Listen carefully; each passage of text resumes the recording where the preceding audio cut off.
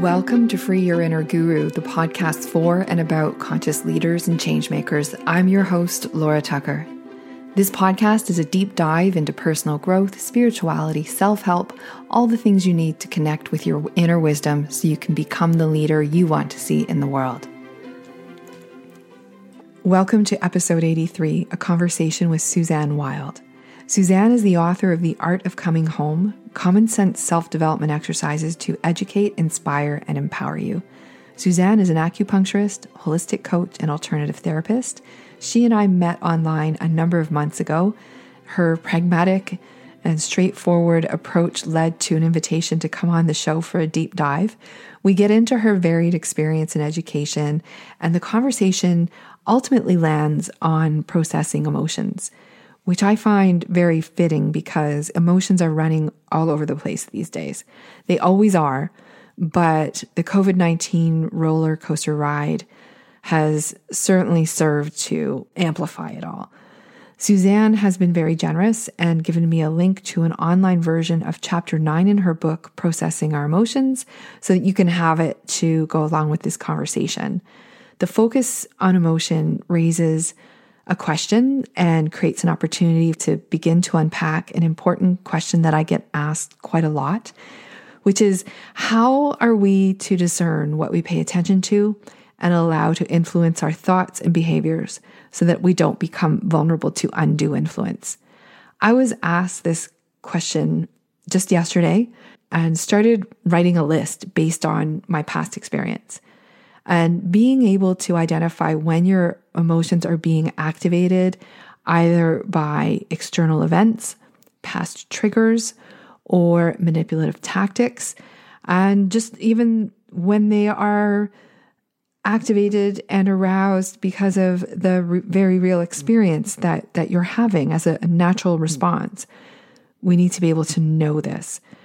And so here we are with an episode that touches on staying grounded, accepting what's going on around us, even when we don't like it, and processing emotion. Suzanne shares some tools in the conversations, and once again, I get into the passenger seat so that you can have a sense of what exploring this might be like, and some of this may be helpful as we each navigate our way forward. I'll end with this. If you're struggling, I encourage you to connect with a professional, a therapist, coach, doctor, someone who you trust to speak with, and resist the temptation to isolate. We are all human. After all, we need support and connection to help us through. So on that note, I give you Suzanne Wild and a conversation about the art of coming home to ourselves. Suzanne is here to talk to us today about her book, The Art of Coming Home, and share a bit about her journey and how she became connected to her inner wisdom. Suzanne Wild, welcome to Free Your Inner Guru. It's an absolute pleasure to have you here. Thanks, Laura. It's really nice to be here with you. I thought we would start our conversation by giving you an opportunity to share a bit of your story and how you came into the work that you do today, helping people to get connected to their inner wisdom, which is why when we cross paths, you were such a great fit to come on the podcast. So where did it all begin? I would say probably from the age of 5, I've always had spiritual leanings, and I'd be more serious than other children, thinking about the deeper questions. But a clear step in my progress was to start Tai Chi when I was 16. And that was really interesting because I'd been brought up in a really rational, quite British, environment. You don't really talk about energy or the spirituality that I had access to was through Christianity. So trying something completely different, which actually really resonated with my holistic way of thinking, was very eye-opening for me. And it led me down a whole journey towards thinking about Taoism. I did a 5-year degree in Chinese medicine then when I was 19. and I've practiced as an acupuncturist for 15 years now. So I've always been doing that side of things. On top of that, I've also studied body work, energy work, various forms of self-development, shamanism, and I've just finished a leadership coaching course that's based in psychosynthesis psychology. So it's very holistic. It's been a bit random. Like if you looked at it from the outside, it wouldn't be something that a career counselor would recommend. And it's quite interesting because a lot of people do like the whole career thing first, have a bit of a, not a nervous breakdown, they have a crisis or an awakening or some sort of emergence and feel like they need more meaning. And then around middle age or 30 plus, then they'll train. And for me and a few of my classmates, we just went into it quite early on, which is quite unusual, I think. And it's been a real journey, I have to say, because I've experienced so many different paradigms and ways of thinking and schools of thought. And through it all, I've come to create my own type of philosophy. I wouldn't really call it a philosophy in that you could enroll in a course and study it. But I think I've come to my own way of passing together all of this diverse information. So that's it in a nutshell. I remember when we first met, you described yourself as a highly sensitive person. Yes. And I thought that would be a really fun topic to explore. When I hear that term used, before I just thought it meant someone who is highly emotionally sensitive. And for anyone listening, and myself included, who's been at times, if I've expressed emotion, particularly when I was younger, accused of being too sensitive. So that was initially my way into that. But it's also almost a term to describe people who have other abilities. Is that the case with you? Yes. So being highly sensitive to me means, and to many people, honestly, a few listeners are really going to resonate with this, that when someone tells you something and you respond emotionally, you're not actually responding to the words or how they made it seem on the surface. You're responding to their intentions. And then if you get upset because someone basically just wanted to bully you or make sure that you felt bad about themselves so that they felt slightly better, and then you responded to that, then they can counter with, oh, you're so sensitive. So it used to be like an insult. And now I've noticed more and more it seems to be a valued thing. So people do tend to react when I say, oh, I'm sensitive. They used to be like, oh, yeah, you're very emotional. And now they tend to be more a bit like, I'm sensitive too. And I'm like, I'm not saying you're not sensitive. It's just being a highly sensitive person has a very particular list of qualities that you could just go around. If you're highly sensitive, you'll just go check. All of that is me. I respond to people's intentions. I'm very sensitive to light and sound. I'm very sensitive to nuance. I don't actually remember if this is to do with being highly sensitive for everyone, but I'm always putting information in the light of all other information, if that makes sense. So quite often I won't understand anything until I see it in context. It's interesting how you describe that in terms of sense and the intention. I just this week had a situation like that where I was in a conversation, and the question that was asked of me was logically a very valid question.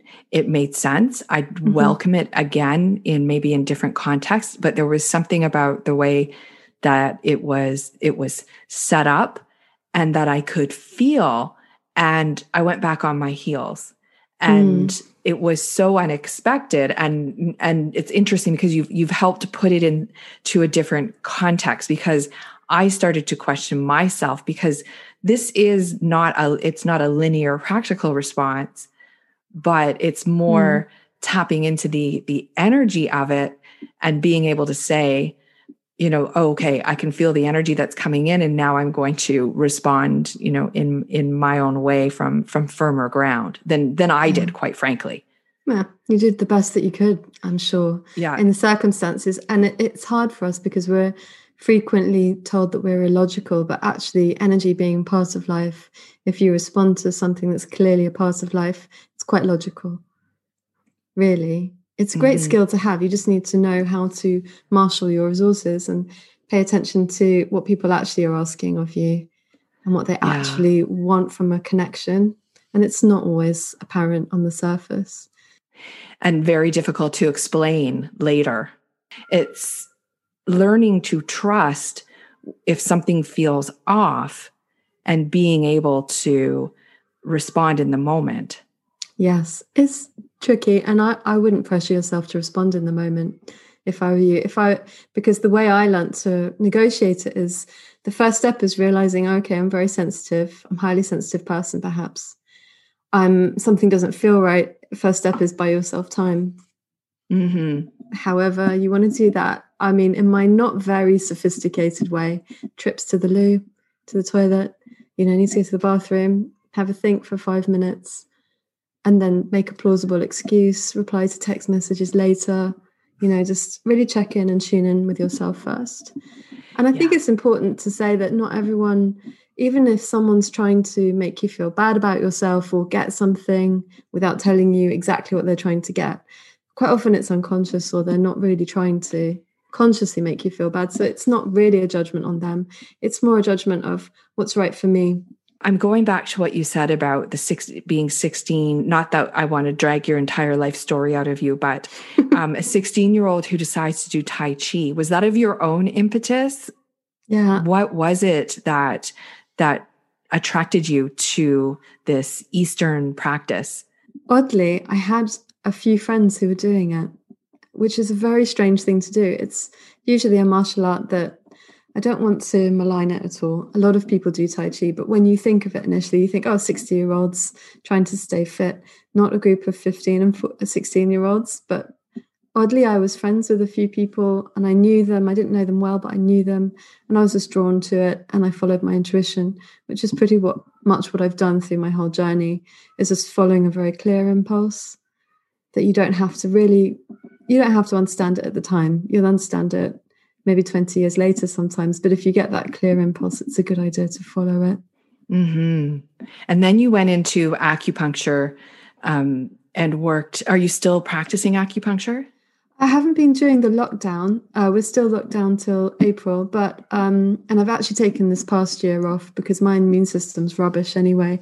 So I've just decided to protect myself until I get vaccinated, and then I'll probably go back. And I might go back to practicing for helping people with long COVID, because that might be something that's needed at the moment. But I have been practicing up until recently. And sorry. Go ahead. I didn't mean to trounce in on you. Mainly privately, but also on the NHS for a year as well. So then you were in that practice, and at what point did you decide that, this wasn't the whole thing for you? Was there something in the practice of acupuncture or in the experience of working with people that said, I need to add more tools, or what was the progression? It's more than enough to fulfill someone for their whole lifetime. In fact, when I was 19 or 20, I started working with the world's probably the world's most famous acupuncture author, Chinese medicine author. And I worked with him as his assistant, and he was fascinated. And he said to me he hadn't read a fiction book in years. He just transcribed Chinese books into English. No, he didn't just do that. Sorry. He read Chinese books and he used it for his research on his books that were in English. And working with him was amazing. And I saw how fulfilled he was. But with my personality type, I've never been able to just stick to one thing. I'm more of a holistic thinker. And unfortunately, holistic includes like the world, not just holistic therapy. So I've always been interested in a lot of things. And so I wouldn't say that I could just slot into that one way of life or that one philosophy. That hasn't suited me at all. But some friends have done it and done amazingly well with it. I think it really depends on what your destiny is and where your strengths lie. And mine lie in extrapolating data and applying it to different areas, creating a holistic pattern and using like lots of diverse modalities to uncover deeper information about the being and the body. So yeah, I can't be faithful to one philosophy. So many people are reinventing themselves, including me, I think, to a degree. Like it was at the outset of the pandemic, I had said to a friend of mine that I really wanted to change what I was doing. And that was actually would have been exactly around this time in March. And I was sharing some frustrations and saying, maybe I need to just burn it down and start again, because what I really love doing is the podcast and the writing and the photography. And in my mind, that meant a slow, organic, or planned process where I would slowly transition over. And then we all know what happened.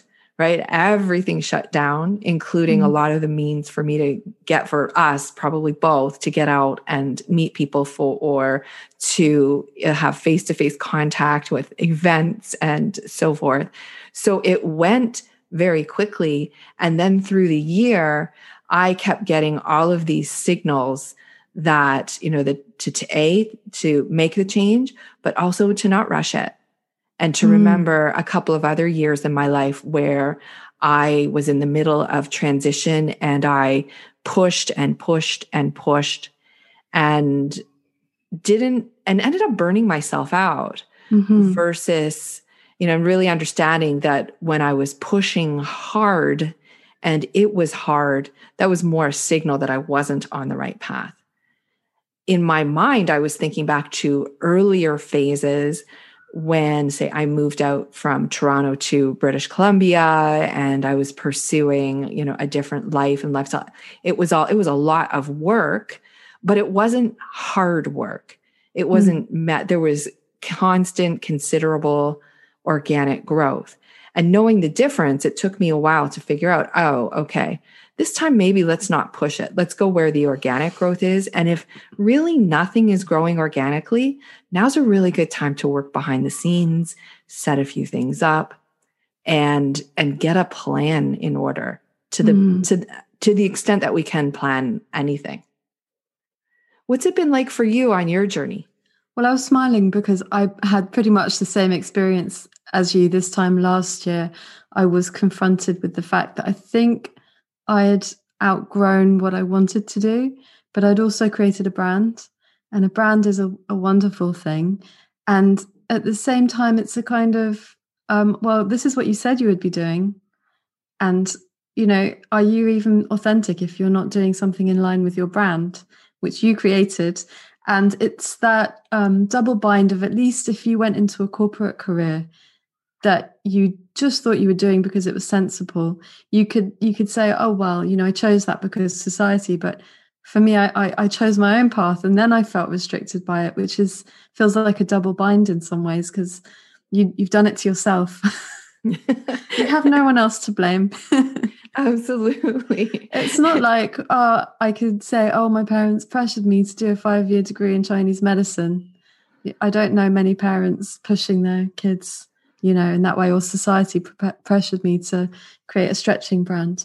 But I still love those things. But part of when you were describing your situation, it reminded me of a sense I've had of perhaps creating this external face for the world. I'm not saying this is you, but more my own experience of creating this external face for the world and thinking, well, this face isn't right, so I need to create another face, but I want it to be equivalently strong and formed, for example. And yet, thinking about it now, the problem was never the face. It was always the fact that I hadn't gone back to the source again. So what it could be is you get resilient enough and experienced enough to go back to the source, find out more about who you are, and then re-emerge into the world with all of those gifts. But obviously, most of us haven't been trained. So it feels like a failure sometimes, or a falling down, or a loss. And of course, whenever you leave something behind, it is a loss. And it's fair to grieve that, because there's always going to be a good side of it.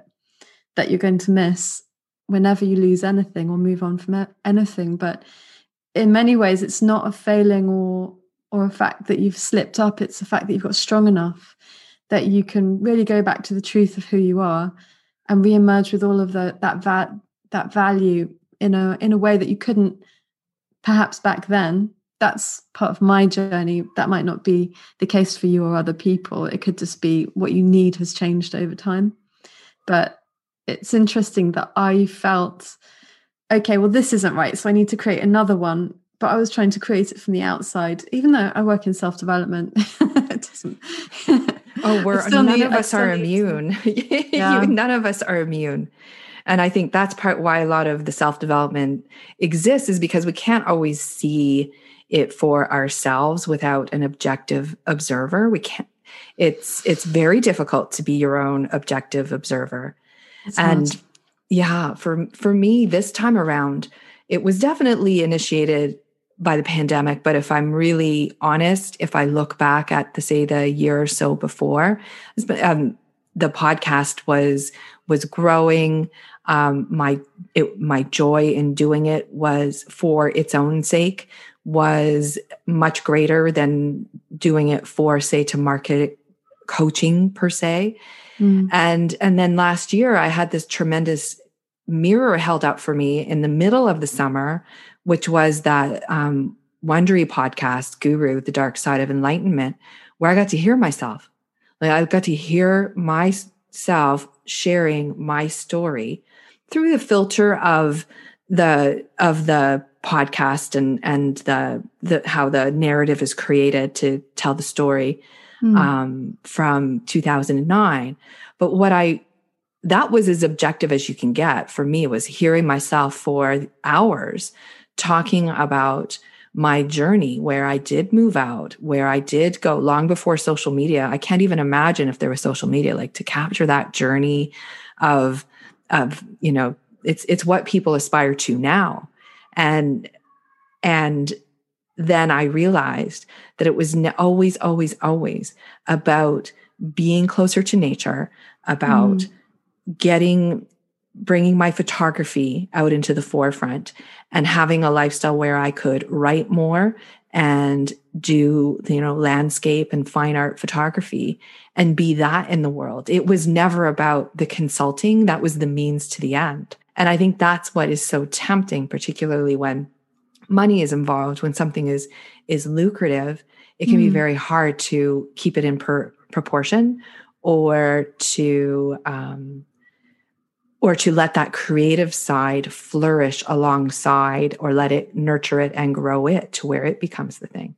And validation as well is very nice, which we can get more easily if we fall into line a little bit more sometimes.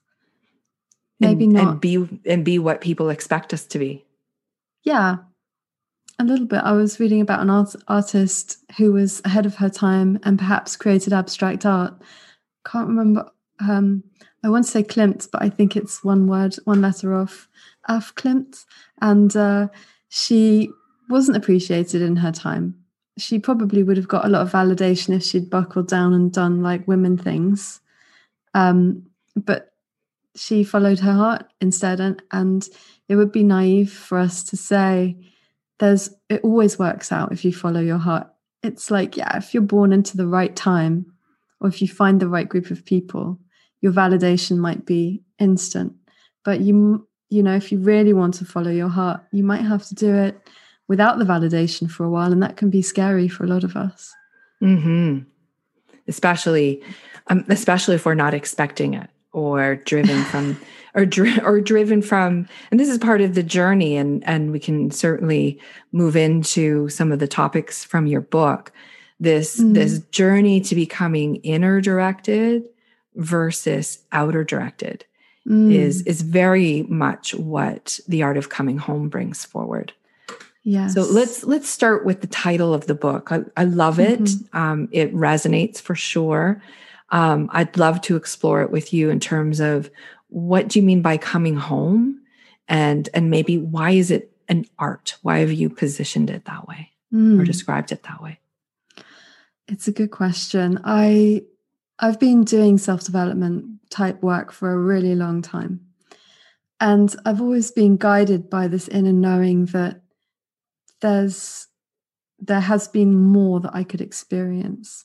So I suppose that the basic arc for most people is you're born as a really cute baby, gurgly, bubbly. Some have challenges even as babies, but usually we're cute and round and shiny. And then a whole lot of stuff happens to us and we might get lost to differing degrees, depending on how right our culture is for us, how right our gender is for us, and all of that stuff that's sort of circumstantial, or that you chose before you came into the world, if you believe in that.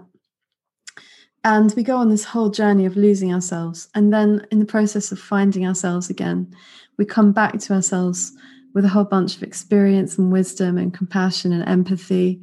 Because if we hadn't suffered ever, how empathic would we be? Really, if we hadn't lost unconditional love, how important would it be for us to give it to other people? I'm not sure. I think for most of us, the journey is rediscovering who we are, what we really feel, what we really think. And depending how well you fit in your culture or the start that you had in life, it's more or less of a struggle. But it's doable for everyone. That's what I believe. I don't think I've ever met anyone that I thought couldn't heal completely or feel happy and contented in themselves. The only slight caveat to that is, of course, if you've got a serious chemical imbalance in your brain, you might need to take medication or something. You might just have to. But for a lot of people, they can get over things with introspection and healing. Get over things, I mean, not to cut it out of your experience completely, but to feel really just that you know who you are. You're comfortable in your body and yourself for who you are. Listening to you, the word that's coming to mind is integrating it. That's been an idea that goes alongside with the idea of healing. And you did mention healing. Healing implies in some ways that there's a wound or that something is broken. Is that what you mean by it being a healing journey? Yeah, I think most of us do get broken in various ways. And of course, if you're a highly sensitive person or you've had a really traumatic start, you might feel a little bit more broken to you. It's a good word. I feel like some people have the wrong relationship with it. The extent to which you're broken is the extent to which you've been broken open. So you do experience the rawness and all the pain of that. But that is also your potential. That's how much you could love people. That's how much you could experience or have empathy for other people's pain. It's probably how much you could change the world. Because if everything's gone your way, you might have very low ambitions in terms of making the world a better place. And also, it could be also low empathy as well, don't you think? I think that's probably true. Empathy is a funny one. Just to drop in this study that I read about a while ago when I was writing my book, is that empathy doesn't always equate to goodness. So if you're empathic, you feel people's pain. If you're highly sensitive, you see people's pain. Like you pick up on it, but you only feel it if you're also empathic. And a lot of people, there's a lot of crossover between the two. So a lot of people have both.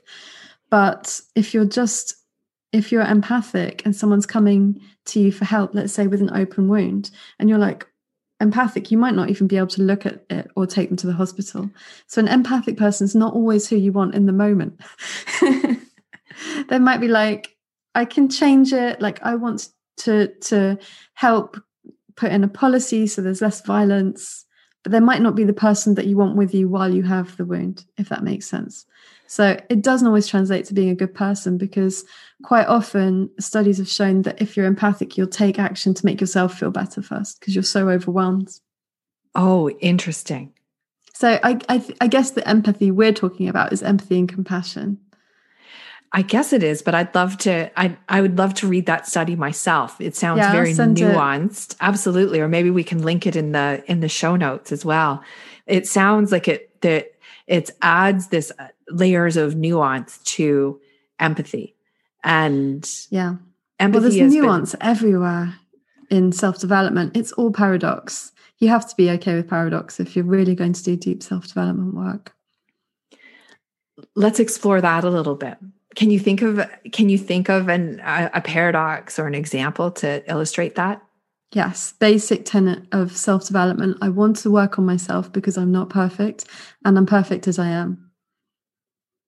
Being an essential attitude towards self-development work, because if you come at it with a critical mindset, you create that division within yourself of the person criticizing and being criticized. And then, of course, anything that you want to work on, as soon as you approach it with the attitude of criticism, it's going to hide away and run away, and you'll just be potentially creating more damage.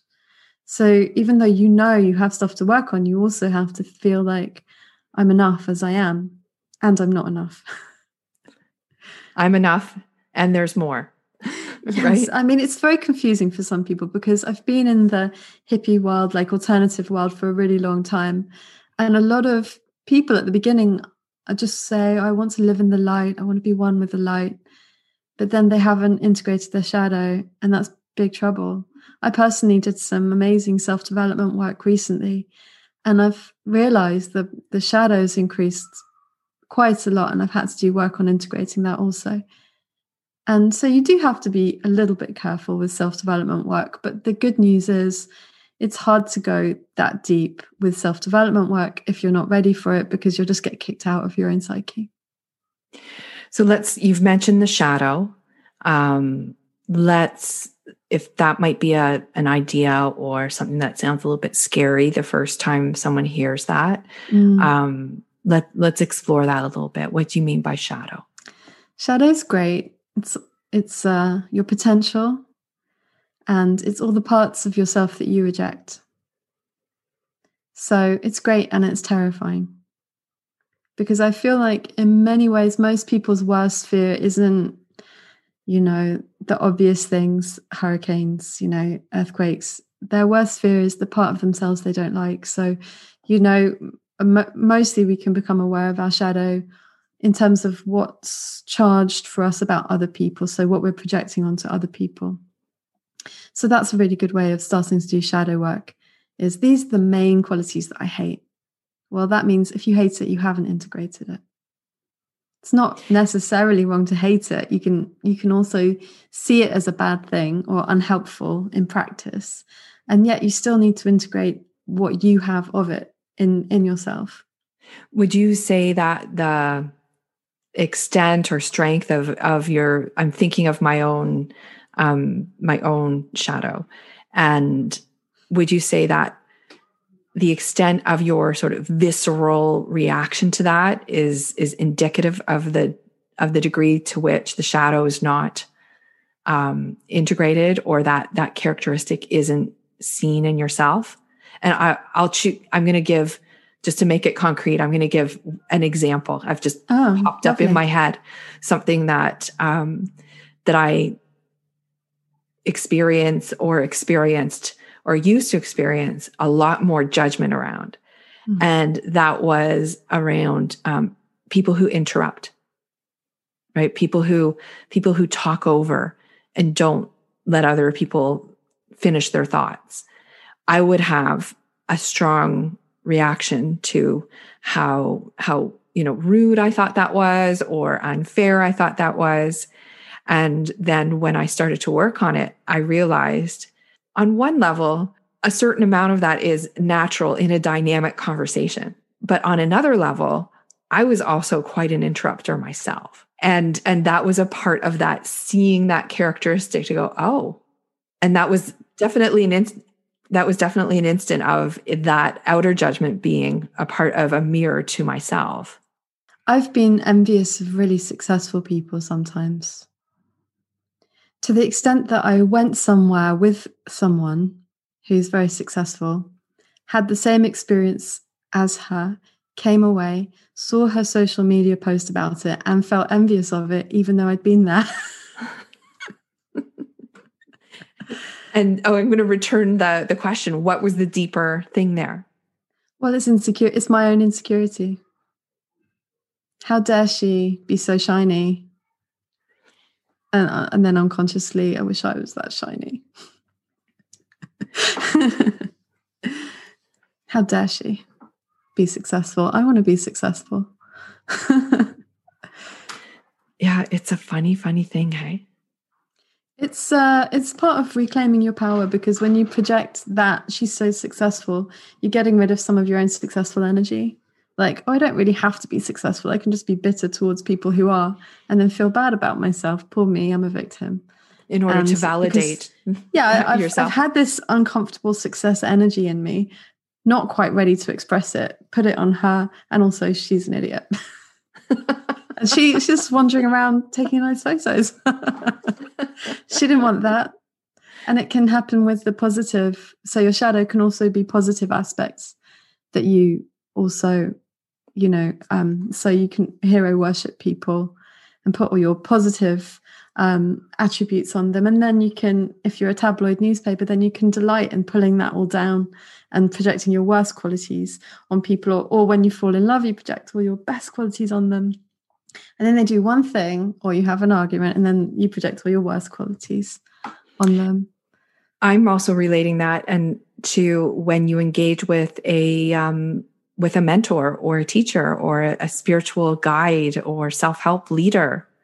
Which is why they have to be so boundaried, and they have to be so self-aware, because that is a very charged dynamic right there, that teacher-student dynamic. I was recently on a course, and it brought up a lot of emotions from being a student at school age. And you are more vulnerable in a way when you relate to a teacher, and they have to know what's going on and they have to manage it. So a less balanced personality will be like, oh, they're hero worshipping me because I'm awesome, like that. And a more balanced person will be like, okay, they're doing the positive projection. It has nothing to do with me. Oh, they're doing the negative projection. It has nothing to do with me. And the less balanced teacher will be like, oh, so-and-so's an idiot, get out. Or so-and-so's great because they think I'm amazing and they're totally right about it. And they're just basking in it and trying to stoke that. And that keeps the students on the hook. Whereas a really balanced teacher just says, thanks very much. That's your thing. You can have that back now. I don't want it. I don't want the psychic energy that's wrong to have, or the energy that's wrong to have. So they do a lot of housekeeping. Yeah, that's a challenging role to be in at any scale, really. And I've done it a little bit myself. Myself as well.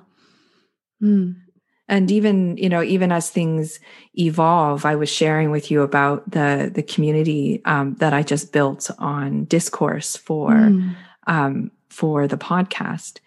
And this is part of what I took my time, and I'm still in the process of sort of revamping and I'm not too firm in my commitment to the structure of it until I get in there and see what works with people, because I want it. Obviously I'm the initiator. I'm holding the space. I'm creating it.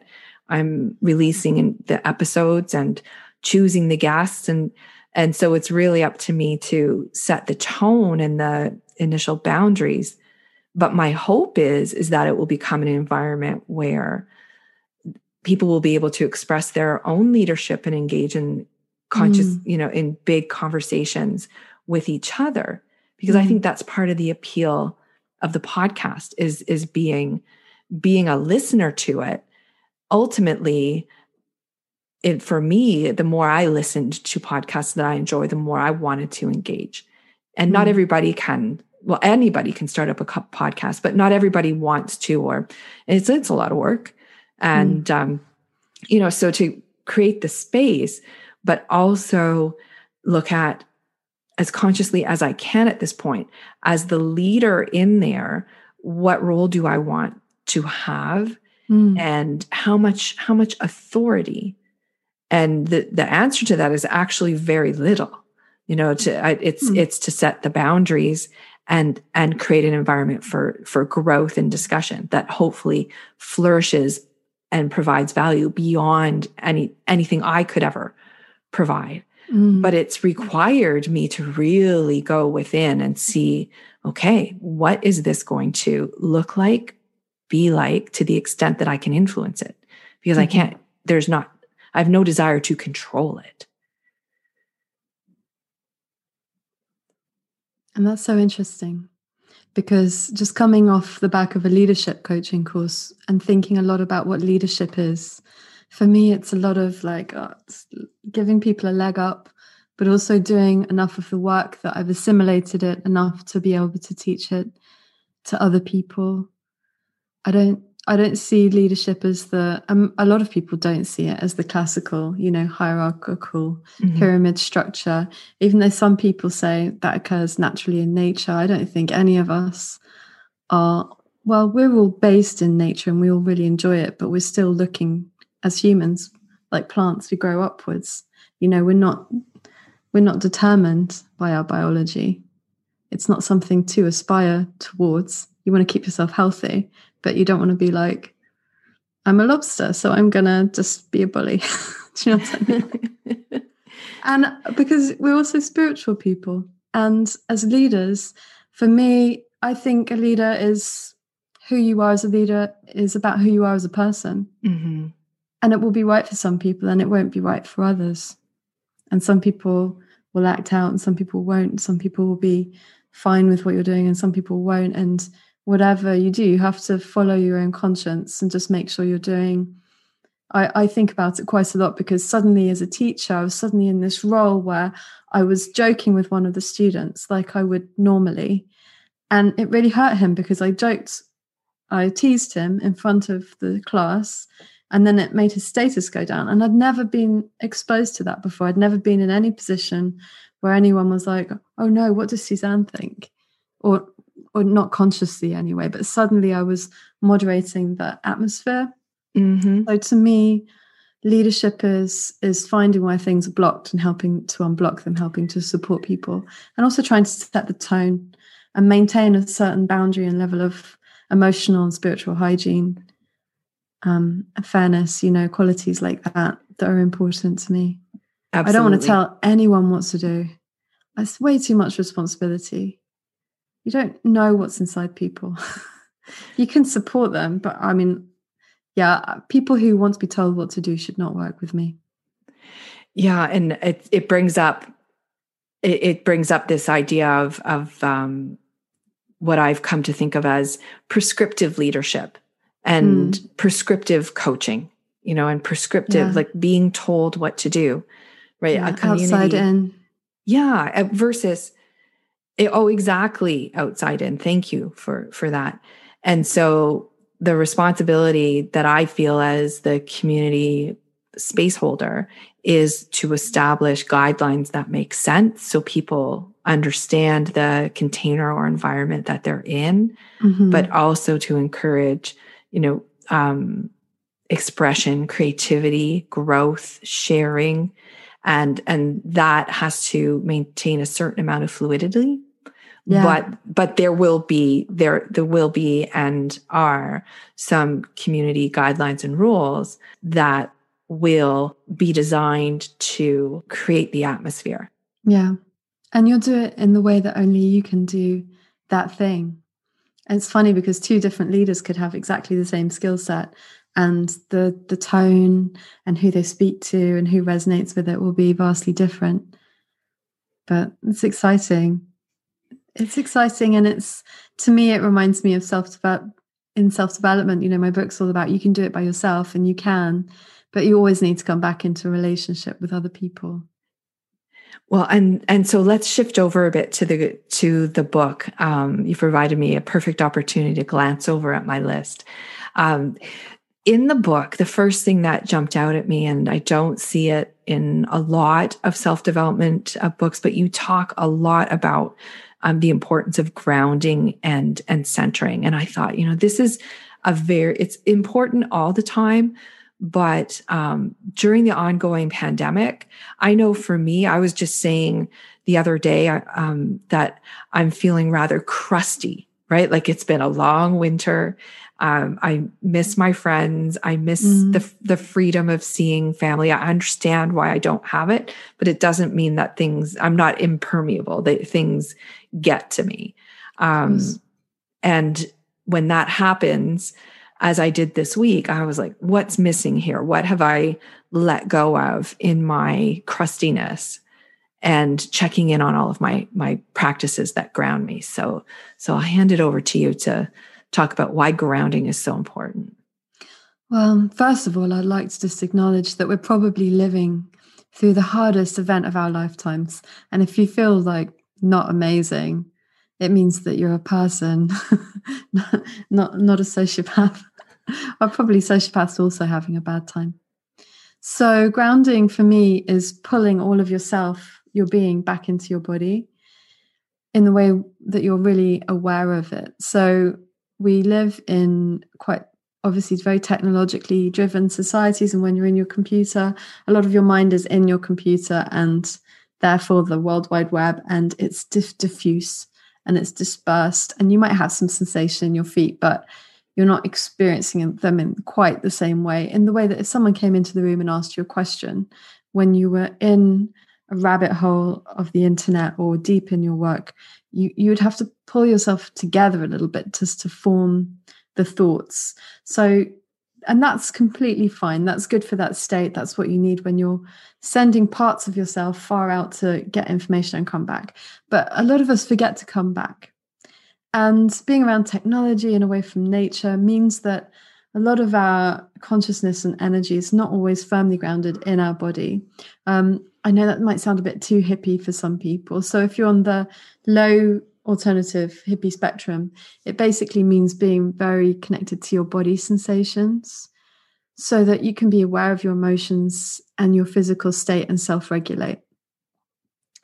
Because when you're up in your head or you're having daydreams or imagining things or worrying, your pulse could be doing anything, your breathing could be doing anything, you just wouldn't know. You might be clenching and you wouldn't know. So we come back to our bodies just to be in the moment, just to be ourselves in the moment, because that's very healing. And it's a signal to our nervous system that we're not in fight or flight as well, which is very important. And then if you're on the higher hippie spectrum, it's also pulling your spirit and energy and emotion back into your body so that you can have this integration. Because when one bit's off over there and another bit's off over there, you cannot integrate. And without integration, there's no progress. Because you have to, it's like you travel at the speed of the slowest member sort of thing. And self-development's like that. It's like, oh, you might be great with your mind and your body, terrible with your emotions. Well, your emotions are always going to pull you back until you get in touch with them. So grounding is right at the beginning of my book, because all of the self-development work that you can do won't actually lead anywhere unless you're grounded in yourself. So that's my brief overview. Do you have any grounding practices that, just to give people an example, either that you do yourself or that you see have either sort of universal effectiveness? So either personal or universal. I think both would work here. Yeah, I did a lovely meditation just a couple of hours ago where I imagined roots growing from the bottom of my body down into the earth and feeling all the soil and the rocks and the underground water and the core of the earth, and then pulling that earth energy up into my body and releasing anything I didn't need, anything that didn't feel natural, any tension, and then having like an interflow between me and the earth. Because at the end of the day, we are part of nature, and all of the technology and things, it can separate us from that a little bit. So it's not just about the knowing, it's about the experience and the connection. And there's a release and an acceptance that happens very easily when you're deeply grounded. So that's one nice way. Another nice way easy way is just taking a saltwater bath, going for a walk in nature, doing some physical exercises where you're really mindful of your body. I like to massage my feet because they're literally at the bottom of my body. They draw my mind all the way down. So that's very grounding for me. I've been finding lately that and I've had to do some introspection around it because I was feeling off, and certainly the amount of screen time as I've been deep in the weeds of setting up new technology, which I'm not sure if it's fortunately or unfortunately, I have a geek side that likes to do it's a form of creativity, but when I do too much of it all at once or through an intense period, it tends to cut me off at the neck. And then I was noticing things like my sleep is disrupted. I'm feeling, more negative or emotional. And in some ways that was causing some real buzzing about my head. So it was showing up like I felt like my brain was buzzing. Felt like a very physical sensation.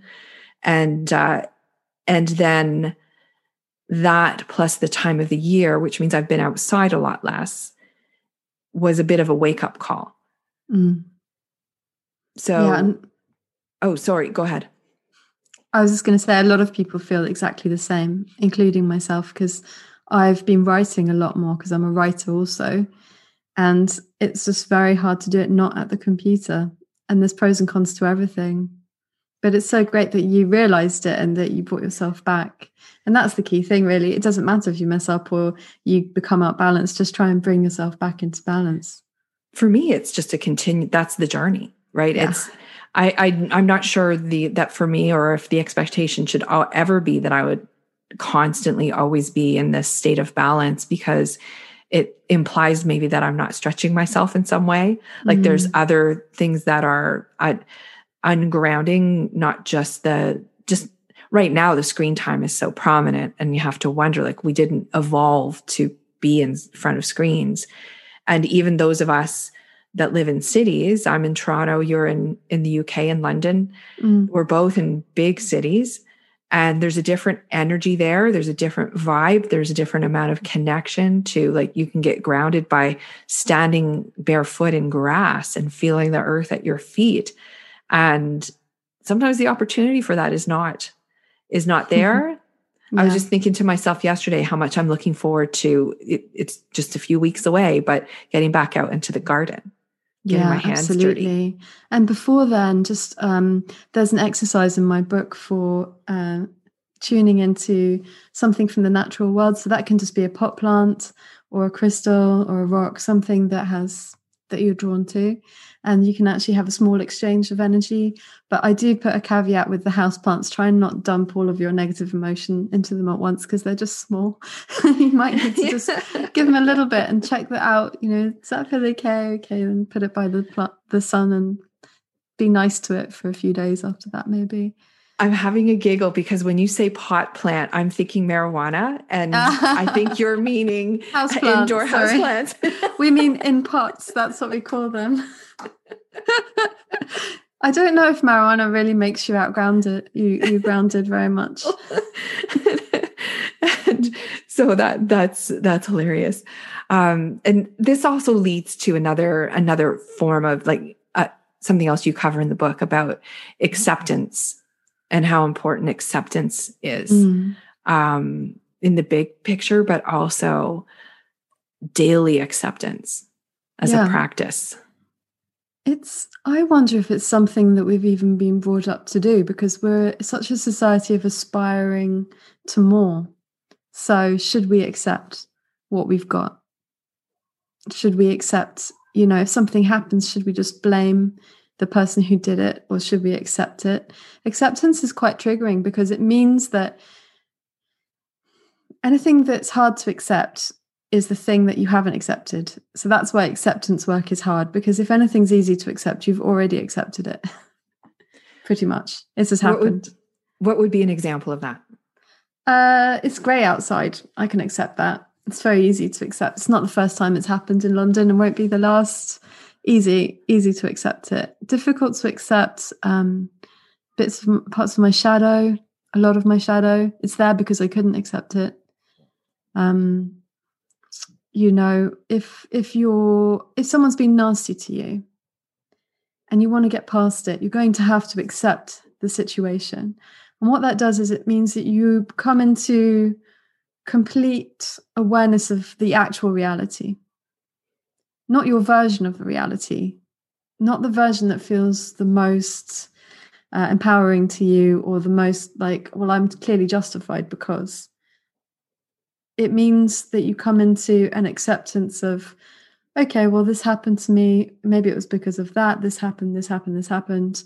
This is clearly the reality. And now I can either move towards forgiveness or just put a pin in it for now and move on.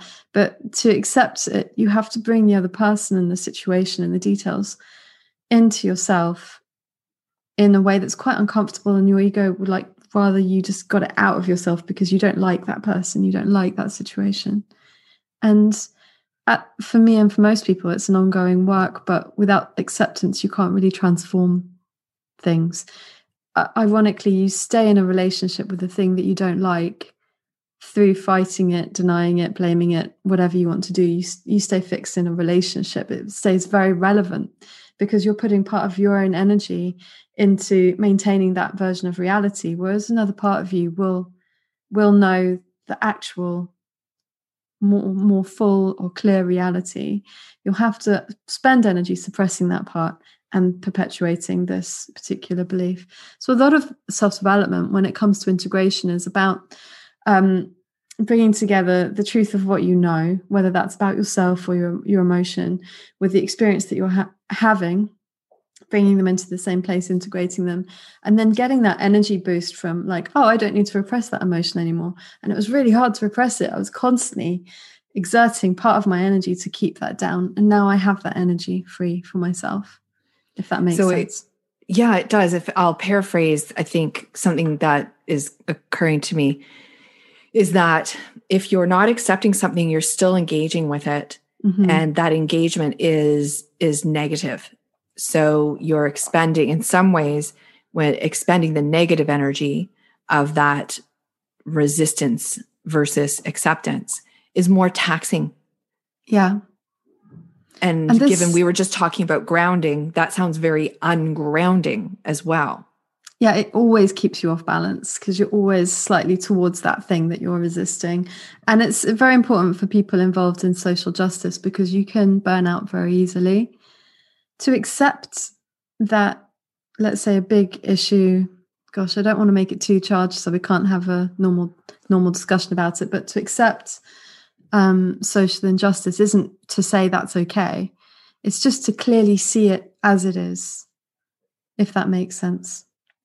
To be as aware as you can of the reality. That doesn't mean that you won't feel angry about it. But it will give you more freedom about how you move in the situation. So you'll be less reactive. So let's say you got burgled and you're very angry and you're thinking about the burglar and you've got all these ideas of he or she is such and such a person. And then you start creating stories and then there's so much involvement and then you start to redefine yourself as a victim and then there's so much. And in reality, someone maybe is addicted to something or they're having a very difficult life, perhaps. Doesn't mean it's right.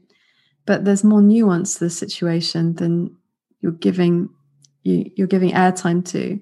And I feel like in some ways, the way that we consume media does train us to think more in black and white terms because there's a goodie and a baddie in a movie. You know, there's a good side and a bad side.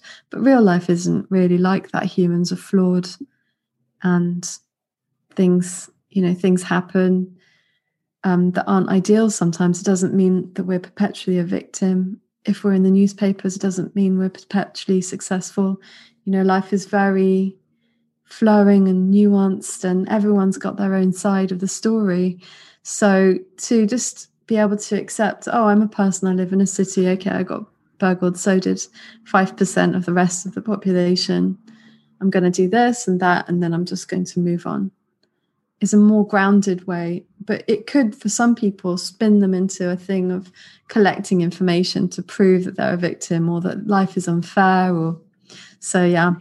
Why does this always happen to me? Exactly. Syndrome.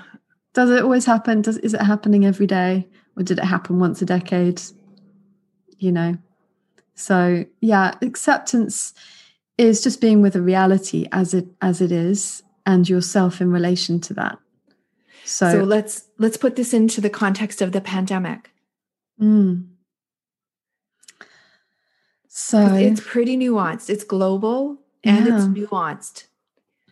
Yeah. What would acceptance of the pandemic look like? The first thing that came to mind is just love for our fellow humans. There's so much divisiveness around the pandemic, and it's been politicized. And to a degree, that's a lack of acceptance of difficult emotions. If we can just be with, this is a global disaster, really. We're having difficult emotions. You probably couldn't blame someone for it just because they're a particular political party, or they eat a certain type of food, or they do this or that. We're just all in this difficult situation together. We're all flawed. We're all trying to get through it the best way that we can. And the people who can accept the difficulty more are less likely to try and project it onto a certain group or a person, or have very fixed ideas. It's more a process of just having compassion for people, understanding that while we're all going through it, if you're in a lower income bracket, you're having a very different experience. And just having love and compassion for people, accepting that it is a really hard thing. And although a lot of people have used it as a growth and spiritual evolution thing, I'm not sure whether that for me is fully what it is. To me, it might just be a pandemic because I don't think everything's about us. But having said that, I used it as a springboard for my own spiritual development, so I could be wrong about that. My sense is that, and I move around a lot of people who own their own businesses. So a very, depending on industry, it's a very affected segment of the population. And people, I think, for most people, the pandemic's been a catalyst. So whatever needed to be catalyzed has been stirred up. So, to bring it to just refer back to what I was sharing earlier, this shift or change in how I spend my time and how I express in the world, and consequently earn my living, that shift was underway, and the pandemic was the catalyst to move it forward. Yeah. It was also the catalyst to change in our household, because my husband was working in the airlines. So it was a catalyst to some change that arguably maybe needed to happen, maybe didn't. And so it was something that we all needed to respond to. And then you've got pretty much everyone in, I don't know how to describe it, but I wanted to qualify saying sort of like developed countries, but it's probably globally. There's fewer places to go and for fun, entertainment, interaction. So I think being on your own or in your home with your family is another catalyst for relationships, for opportunities, for introspection. Yes. And we've seen the early on, the race towards creativity that for many, many people has become sustained. Right? Like all that energy needed to go somewhere. And it went into, I love all the artists who are able to pop open Instagram Live and lead facilitated sessions and be there ready to respond to this massive amount of energy that was out there and needed to be directed towards something positive and constructive. Interesting how much energy we normally would be spending in other places. Yeah. And then I do think, to go back to the shadow, there's been a shadow side of it as well, where, and this is one of the things that's kept me off of social media a lot and engaged in my creative in writing and photography and the things I'm building, is because I don't ever need anyone to post news for me in Facebook so that I can see the news, that I know where and how I consume the news. So it just became just more stuff to manage earlier in the year. And some of it was we've seen in the self-help and spiritual world, this dichotomy or division between sort of the same old, and then the emergence of the conspiracy theories in the wellness and self-help world. There was a lot more of that than I ever expected. Yeah, I feel that there's a vulnerability, there's a sort of backdoor vulnerability in the spiritual world where some people are not managing their shadow well. And the intensification of emotions that's happened under, with the pandemic has spilled out in some unhelpful ways, a lot of misinformation. And I've always been dancing around it a little bit because I've always been an alternative therapist. And there's degrees of, how science-based are you versus experience-based versus not even experience, just like an idea that's not rooted in anything. And there's always been some of that floating around. But in the sense that nothing's perfect, there's a shadow side and a good side to everything. But in certain areas, let's say, if you were a university lecturer or something, and you want to present a lecture, and then you get feedback and you'll be held to a certain standard. You're in a framework, there are standards for what you can and can't say, and then there'll be but sometimes I feel that in the alternative world, sometimes we're a little bit, there's a plus side to being less regulated and a downside. And of course, a lot of us are self-employed, so we don't always, I'm not expressing this well, but if you're in a company, you'll get feedback on your behavior often very quickly. And when you're self-employed, you're just trying to figure that out by yourself. And so a lot of these people are used to believing their own thing and not having to be accountable really for it. You're accountable for the quality of the sessions that you provide. But anything that you believe or that you might tell clients, you're not really held to the same standards as other people. And I personally think that's a good thing in some ways, to have an alternative to a rigid structure where people, for example, if you were a doctor, in a lot of cases, you couldn't prescribe someone a walk outside if you thought that was better than medication. Even if you really felt that was better, you wouldn't be allowed to. So there's always a benefit to having an alternative. But the weakness there is not processing the shadow, getting caught up in theories that sound like they might be true. And it's like, oh, great, my discomfort can go somewhere. And then I can feed it, and I can keep feeding it. And I can feed it by just keep posting and posting and posting about conspiracy theories, because people out there somewhere are doing things to us. And it's really just, I think, a projection mainly. Yeah. And usually, there's a shred there's a shred or a kernel of something that either makes sense or that actually is science. But yeah, there's always some truth. And that becomes, it's going to be very interesting to see where it goes. It all seems a lot, and you had mentioned it, and I had it on my list here. It's in some ways, thinking about it in this context, there's a lot of emotion to process.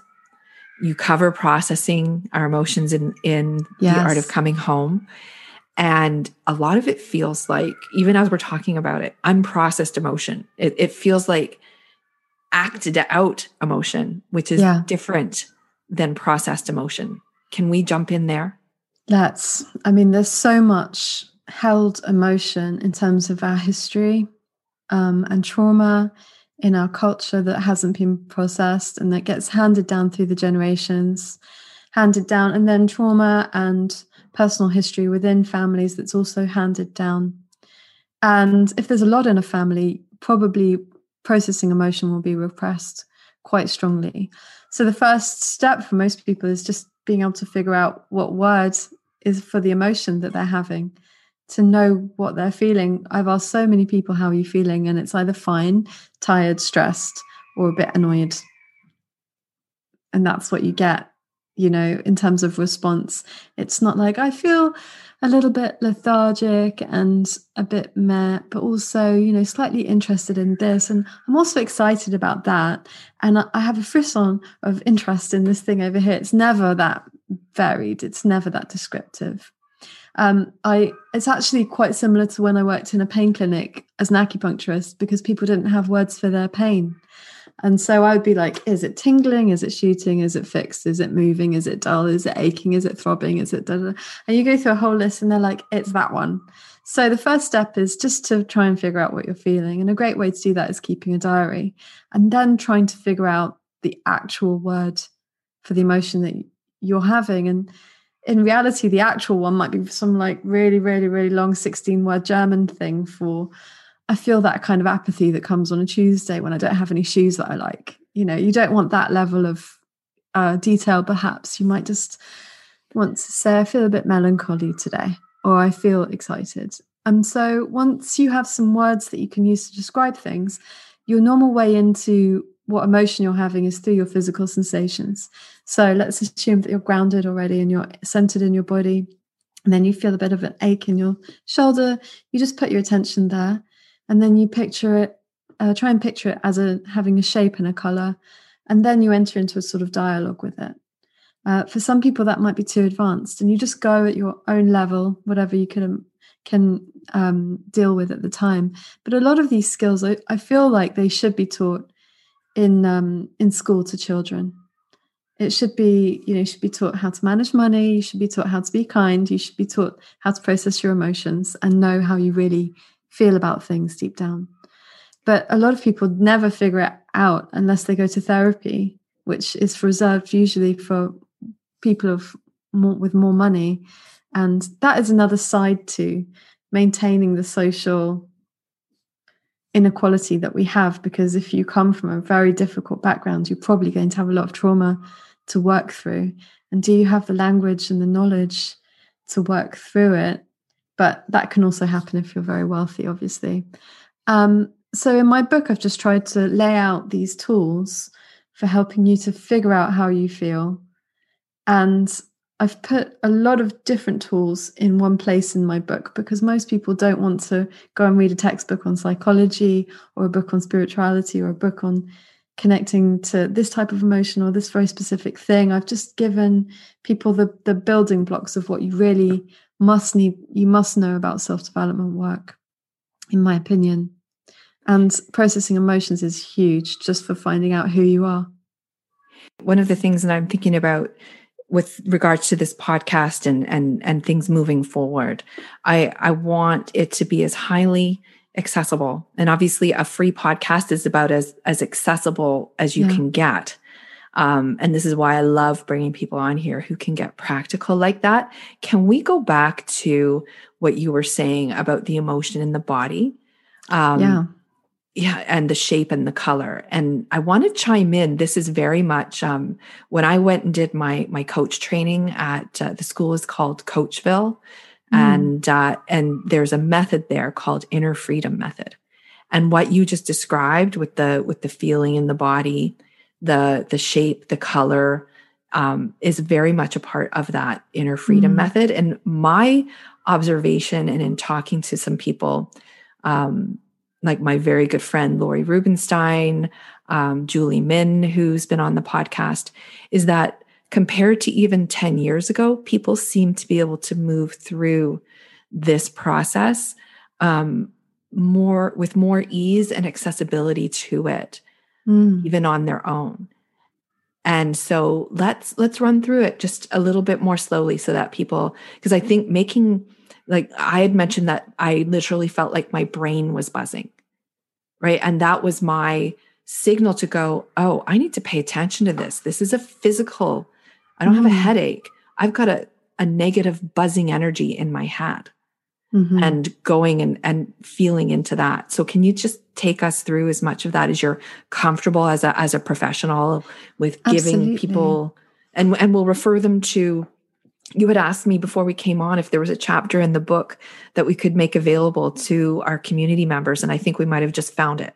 Yeah, that would be So, great. Absolutely. yeah. So that's very generous. So let's assume that has happened, and people have the chapter, but let's walk people through with your lead on identifying feelings in your body.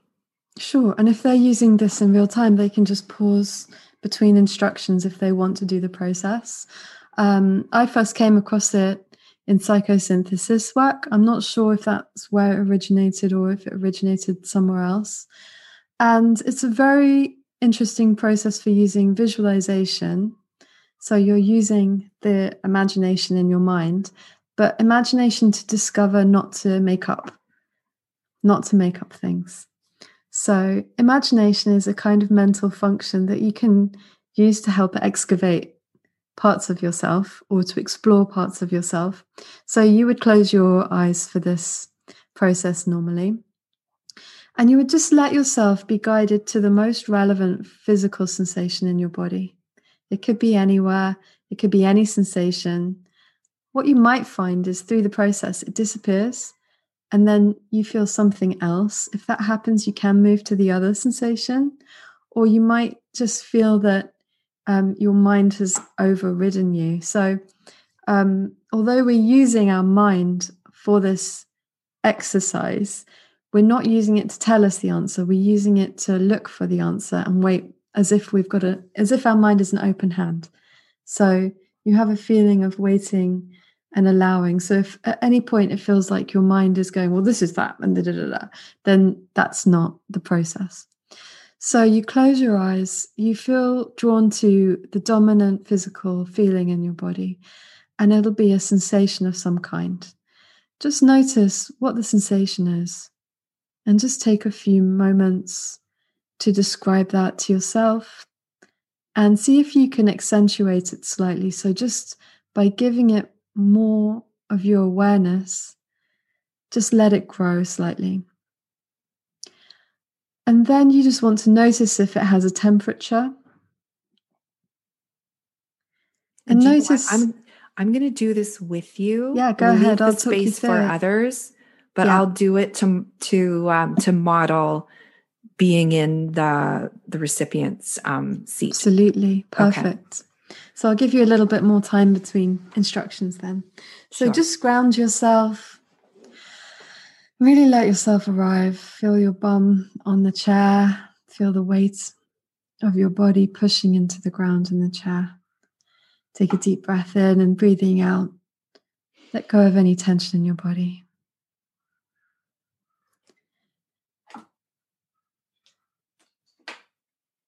And really give yourself this space. Really expanding into your own space. And now just notice a physical sensation in your body. The first one that you notice is usually the best one. Picture or just take in the details of how it feels. Let your attention be with it. Let it be at the forefront.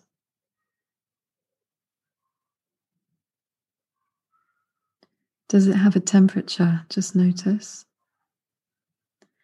And now picturing it in your mind's eye, if it feels right, allow it to have a shape and a color. It can be in your body, or it can be outside of your body. It can be the real size or bigger or smaller.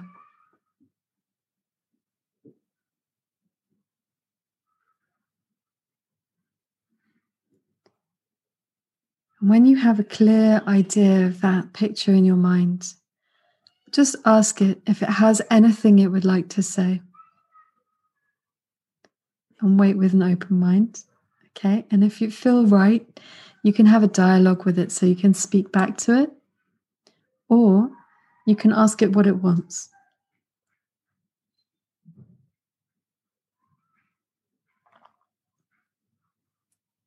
Now, do you want me to articulate, or would you like to save it? It would be interesting for the listeners. Yeah, it would be interesting. Yeah, absolutely. Go ahead. So, initially, I thought I was going back to the buzzing in my head, and it moved to be around my eyes. And the shape was like a capsule. So it was oblong. And it had a sort of a dark, it wasn't black. It was like a smoky gray capsule, just, hovering around or within my eyes. And what did it want to say, if anything? Rest. Right? That's what it wanted to say. That's what it called up. Great. And then with the just small amount of engagement there, it's like, no, that's what I want. Let me, kind of let me rest. Would you like to go back into that now, just to work with it a little bit more? Sure. See if it's still there. Okay. And ask it, how would you like me to rest?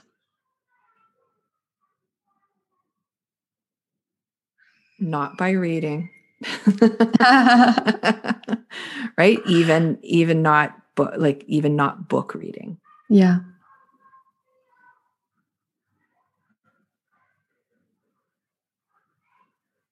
And it's interesting because I went to bed very early last night and it's calling for more. More sleep. Yeah. And is it saying anything else? Is there a feeling of there being anything else it needs? Not right now. No. Okay, that's great. So do you feel okay? Do you feel comfortable in yourself? I do. That's great. That's great. So that was quite a straightforward emotion, because other times people can work on emotion and it will lead them deeper or to another emotion or to another emotion. But this is a very clear case of you just accessing a part of yourself that wants to speak up, and presented initially as a physical sensation to say, hey, I've got something to say. By the way, stop using your eyes, please. Yeah. Give it a rest. But I also, and they didn't come up today, but I know that there are certain, in the work that I've done, there are certain feelings that I get in my body that are a trigger, or not a trigger. They are triggered for sure by certain circumstances or patterns. And typically it has to do with, paying attention to what's in your heart or in my heart, since I'm speaking about me, not to disembody it. And, I think for the listener, is doing this kind of thing, is it safe to do, Suzanne? Is it safe to do it on your own? I would say typically yes. If you know that you're not very mentally well at the moment, I would maybe not, or just do it engaging with a counselor who'll be able to take you through the process, because then you're in someone's hands. But generally speaking, if difficult emotions come up, you can stop at any time. Go back and do a grounding or centering exercise just to bring yourself back into your body. And also the thing that often happens is when you accidentally touch on a traumatic emotion, you can start activating those feelings of trauma again. So you just want to reassure yourself that you're okay, you're safe, you're in this moment. Do something nice for yourself, brush your hair, give yourself a shoulder massage, laugh at something. It's fine to pull yourself out of the emotion and only do as much as you can manage. Typically, people have an automatic valve where they only go as deep as they can go. And then, like I said, before you get kicked out, almost you get pushed out. It's just like, okay, I'm done now. It won't, if you can't handle it, typically it won't show up. And yet you still, it's a very good idea just to take care of yourself and not do too much. There's definitely such a thing as too much self-development work. You need the rest and integration as much as you need the work itself. Yeah. This type of work is, at least in my experience of it, has, in a coaching model, using that inner freedom method, has been extremely powerful in terms of allowing people to see that the emotion that is coming up is usually triggered by a similar circumstance or pattern. I think for me right now, the eyes and the seeing, my eyes have been a theme all year, starting with an eye infection last year. But so there's still a physical aspect to that. So that's why it calls up so easily. But there's also, it took me a while, but because it was a very real physical eye infection, but also to look at, what am I not seeing? Like, what is the, what am I not allowing, or where am I directing my gaze or energy that isn't productive? Sometimes we have to direct it inwards instead of outwards for real healing. Yeah. Yeah, exactly. Thank you for that. I think it's very powerful and incredibly practical, especially, we're, as a culture, we've been taught to be up in our heads. Yeah. And this last year has also put us up in our heads. Like, it's a lot to process emotionally, energetically, mentally, wondering we don't know what's next. No, yeah. Even, right? Like, and that keeps us prone to being kept up in our heads. And as a practice to bring ourselves back down into our bodies, where so much of our intuitive wisdom lies. Yes, it's true. It's so important. I don't want to say especially for women. I think it's especially important for women and men, but I see women just taking to it like a fish to water, and men really, gosh, I don't want to be too gendered about it. This is just what I've noticed in my own experience. So whichever way you identify, because we all have masculine and feminine energies, but I've noticed a real deepening of experience in men who really get in touch with their intuition and their more feminine side. And I've noticed a relief from women from getting in touch with their feminine side of the thigh. Oh, thank goodness. And I can just let go of the weight of expectation of being different than I am. And when you say feminine side, you're not necessarily talking about feminine, masculine, male, female. You're talking about these terms are so energy. Charged. Yeah, energy, like so intuition, unpredictability, chaos, being enough as you are, going inward, introspection, those type of qualities. I actually have a book for exploring the feminine. Sorry, not a book. I've got a exercise for exploring the feminine in my book, and it's part of the acceptance chapter. Because the more patriarchal society has been so much about striving, that's been something that interferes with acceptance quite a lot. So as a way of helping people to come to acceptance, there's an exercise on really exploring your feminine. And it doesn't matter if you're a man or a woman or, whatever is going on in terms of that. There can be such charged terms to use. But really, we both have feminine and masculine. We both naturally have a tendency towards one or the other, usually. And we both all genders need it. So it can be incredibly healing. And I feel like if there is an upside to the pandemic, it is forcing people into the feminine state. You can't just expand just for the sake of it. You can't do anything just for the sake of it, really. I mean, unless it's on a very small scale, you can't just throw yourself into progress or activity or action as a way of distracting yourself from a lack or a need. You have to be with what is. And that can bring up a lot for people, and sometimes it's too much and you just need to watch TV. And sometimes you have the capacity to go there. So that's something I meant to mention about the emotions. You don't have to do emotional processing. You can just veg out to Netflix. It's absolutely fine to do what you need to do. It's just a tool for you. You're not in service of the tool. And that's like all of the tools in my book. They're for you. They're not telling you who you should be. They're trying to support you in finding out who you are so you can feel a bit more like happy and relaxed in yourself.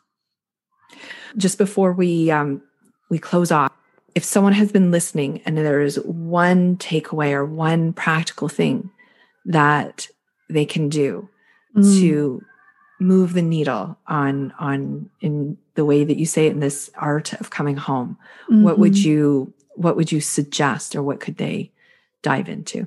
Okay, I think I've got something. Do you want me to say it now? Sure. Okay. So if You imagined that you were the most loved person in the world and you had all of that love for yourself. What would change? What would you do differently? What would you need or have? That's a big one. Well, I want to thank you so much for coming on here and being generous with your time, but also generous with the ideas in the book and really engaging in a very current and contemporary conversation. But also these are going back to your background of whether it's acupuncture all the way to Tai Chi to we didn't get into it much today, but the shamanism, a lot of this energy management and this type of work has been around for a very, very long time. And you are bringing it forward. So, I want to acknowledge that and embrace the wisdom and express full gratitude for the work that you're doing and what you've brought here to Free Your Inner Guru. It's been an absolute pleasure. Oh, that's very kind. Thanks so much for being here. I know you've got a ton of choice in the podcast universe. If you would like to connect with me and our guests online, you'll find links in the show notes. And if you're looking to have more conscious conversations in your life and connect with conscious leaders who are also discerning seekers, be sure to check out the Free Your Inner Guru leadership community.